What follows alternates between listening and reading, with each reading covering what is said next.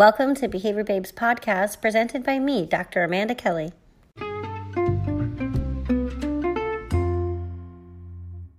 Aloha, and thanks for joining me today. I'd like to talk to you a little bit about an exercise that I just went through in writing up and developing a revised educational philosophy, and to see if it's something that you might be interested in learning about and developing for yourself. Take a listen. Educational philosophies. Do you have one? What does it mean to develop an educational philosophy? How do you know what it is that you think should be available and a part of education, a part of an individual's right to access education or information?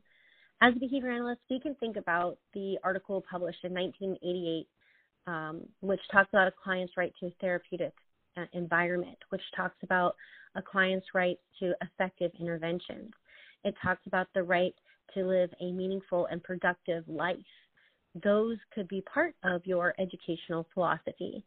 When you're going through your own educational experiences, you are probably developing some of your beliefs around what education means and what the purpose of education is for our students, for our children, for our community, and how to best make that work. An educational philosophy refers to your vision, the grander purpose of education, and its role in society. When we think about individuals who have autism or other related impairments, we may see that there's, the right for them to function, to be a part of society, to have meaningful participation, to have jobs, to have, spouses, and to purchase homes, or the things that everybody else should have a right to. That might be part of your educational philosophy because you're looking at the larger impact and the role and connection to the benefits to society and to everyone's right to be a part of their community. Educational philosophy questions involve such things as your own role, your vision for yourself as an educator or instructor, how you view students' learning, and how you think that they are best able to obtain the goals that you think are important, that you might set for them as an educator or as a provider. An educational philosophy should guide a teacher's discussions.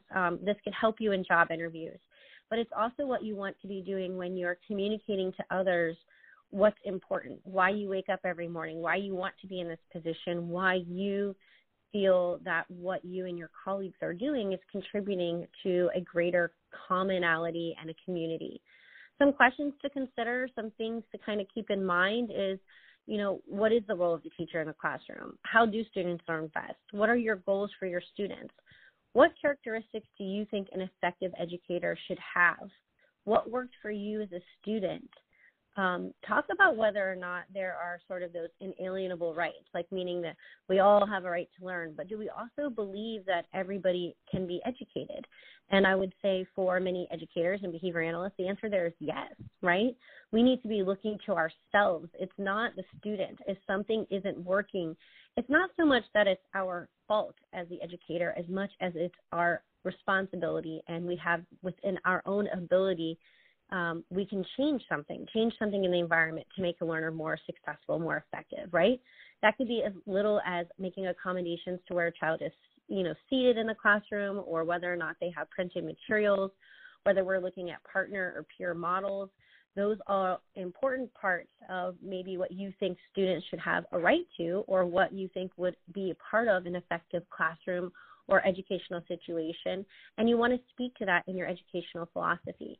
What do teachers owe their students, and what do you think successful teachers are looking to gain from their students as well? So the knowledge, the growth that comes with being an educator is exponential. How do you create an inclusive learning environment, and how do you create an environment with your colleagues where everyone wants to work and to contribute and to come together? And do you incorporate new techniques, activities? How do you stay on top of the science? Are you going to conventions? Do you have a verbal community? Are you reading the literature? Are you branching out and reading literature in other overlapping areas? Those are all really important pieces to capture and to show when you are developing an educational philosophy. A full philosophy statement would have several paragraphs. You'd be looking at having your introductory statements, as long as, some additional paragraphs that would support those main ideas that you outlined. So you might be talking about your point of view, and then you might give examples of what the classroom could look like or what it looks like to be a consultant. Depending on your role, you might tackle this from a different perspective or angle. If you are looking to be an administrator or you're looking to be a leader, then you want to talk about what makes a good leader and how you can create inclusive communities from that perspective. If you're somebody who is really talking about being in a position where you're looking at curriculum and curriculum coordination, then what does it mean to be effective? What does it mean to be evidence-based? And what do you believe students have a right to access? To me, I will share with you a little bit of my educational philosophy. It's really that we have the right, I think that educators can create environments which can celebrate inspiration. We want innovative thinkers. When I think about, climate change, when I think about sustainability initiatives, when I think about what is happening to our earth, I think there's no greater thing for us to be coming together and tackling. And when we think about moments of desperation, I think that's when we do find ourselves celebrating innovation, right? When you are limited, when you can no longer use something that's plastic, what are you going to use instead? If you can't use that styrofoam container, what are you going to do? How are you going to either change behavior or change environment? So successful educators can create environments which can celebrate inspiration and innovation. And I think a lot of that has to do with relationships. When we model how we collaborate, when we have a sense of community, when we have a pride in our community, we take better care of it. And when we're a part of that and we think of our community larger in society, it's like, how do we do that? I think it's done by celebrating creativity, by reinforcing collaboration, by really instilling that culture of caring. Every educator, in my opinion, should aim to be a part of a community that inspires and guides students. But we also need to be open to our own ongoing self-reflection and the ability and the willingness to grow. We do have a responsibility to educate children and individuals, depending, again, on where you're coming from, where your voice is from. But if we're thinking about school situations, we really need to be the adults in the environment who give them the tools and the formulas, right? Because it's not about having the answer to a problem. The problems are going to change. They're going to evolve. It's about creating tools, techniques, formulas, and strategies for how they're going to approach new situations, new challenges in an innovative way, so that we can have students living productive, healthy, happy lives. I believe that students learn best, that we all have the opportunity to shine when we can do something that meets our best, sort of modality or our need. Are we visual learners? Do we do better with auditory? How do we communicate our message? Because what's important as a student is getting your point across. What's important as a student is communicating your ideas. What's less important is how you communicate them or what form you use to communicate them. Meaning, if we think about project-based learning, if we use dioramas and videos, podcasts, or posters, we can do that in place of traditional 10 to 15-page papers. If you are working at a school or if you are within an environment that is focused on students, that's looking at what they want, that's considering their perspectives, that has an understanding of, just the natural trajectory of a developmental process, then you can see in those situations how the programs can be adapted. It can complement students' strengths, but still looking at those individualized needs. And I think that that's really going to be accomplished when we see things like smaller classrooms, higher staff to student ratios, having a consistent philosophy, and having that community throughout your entire campus, which can translate into a school-wide acceptance for unique learning styles, which can really support, encourage, foster, reinforce those innovative ideas, those behaviors. That's not easily found at many schools. So again, your educational philosophy could be talking about something that you envision, maybe something that doesn't exist but you want to be a part of creating. It's important to think about the roles of parents and caregivers because they are critical to every school community and its success. They know their child. They know the students that you're working with if you're an educator. And parents and caregivers bring perspective and insight that we as educators will benefit from knowing. Having an inclusive community means that you have systems for communication. You have to welcome ongoing dialogue and discussion if you're going to evolve. This can be accomplished by having an open door policy or regular office hours, making sure you're responsive to emails and phone calls in a timely manner, welcoming parents, visiting and saying, please come volunteer on campus and during school events.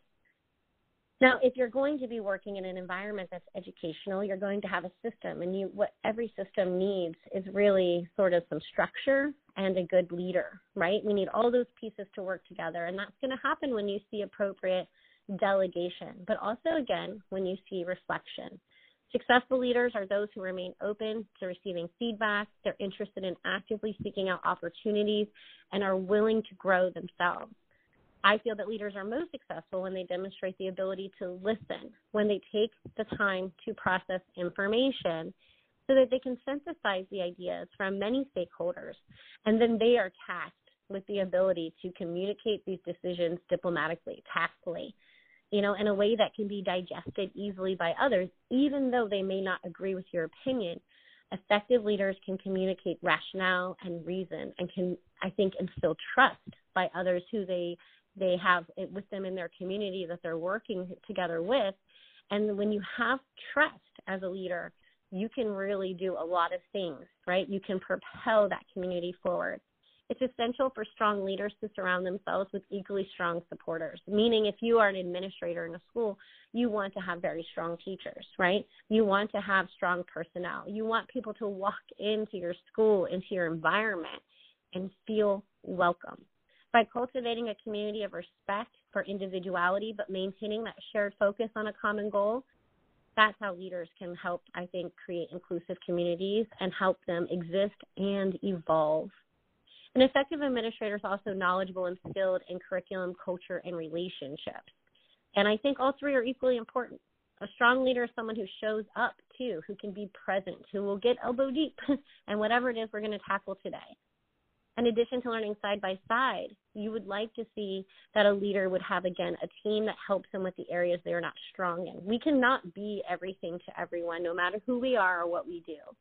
And I think that some of the most successful administrators and leaders are those, again, who listen to their teachers and take an investment in making sure that they are healthy, because we need educators to support each other, to support their students, and to be contributing, giving members in that community. In my educational philosophy, my belief is that we all have a right to feel safe and to be loved, to be understood and listened to, and to be forgiven for our mistakes. We should learn and grow and try and succeed and fail and yet still be supported. And I believe that as educators, we do play a pivotal, formative part of a child's life. We can choose to build them up when others may have broken them down, or when a system may have broken them down, or maybe they are just beating themselves up. But as adults, as educators, as part of this inclusive community, I believe that we have an opportunity and a responsibility to educate, motivate, to instruct, and inspire. In the words of Frederick Douglass, it is easier to build strong children than it is to repair broken men.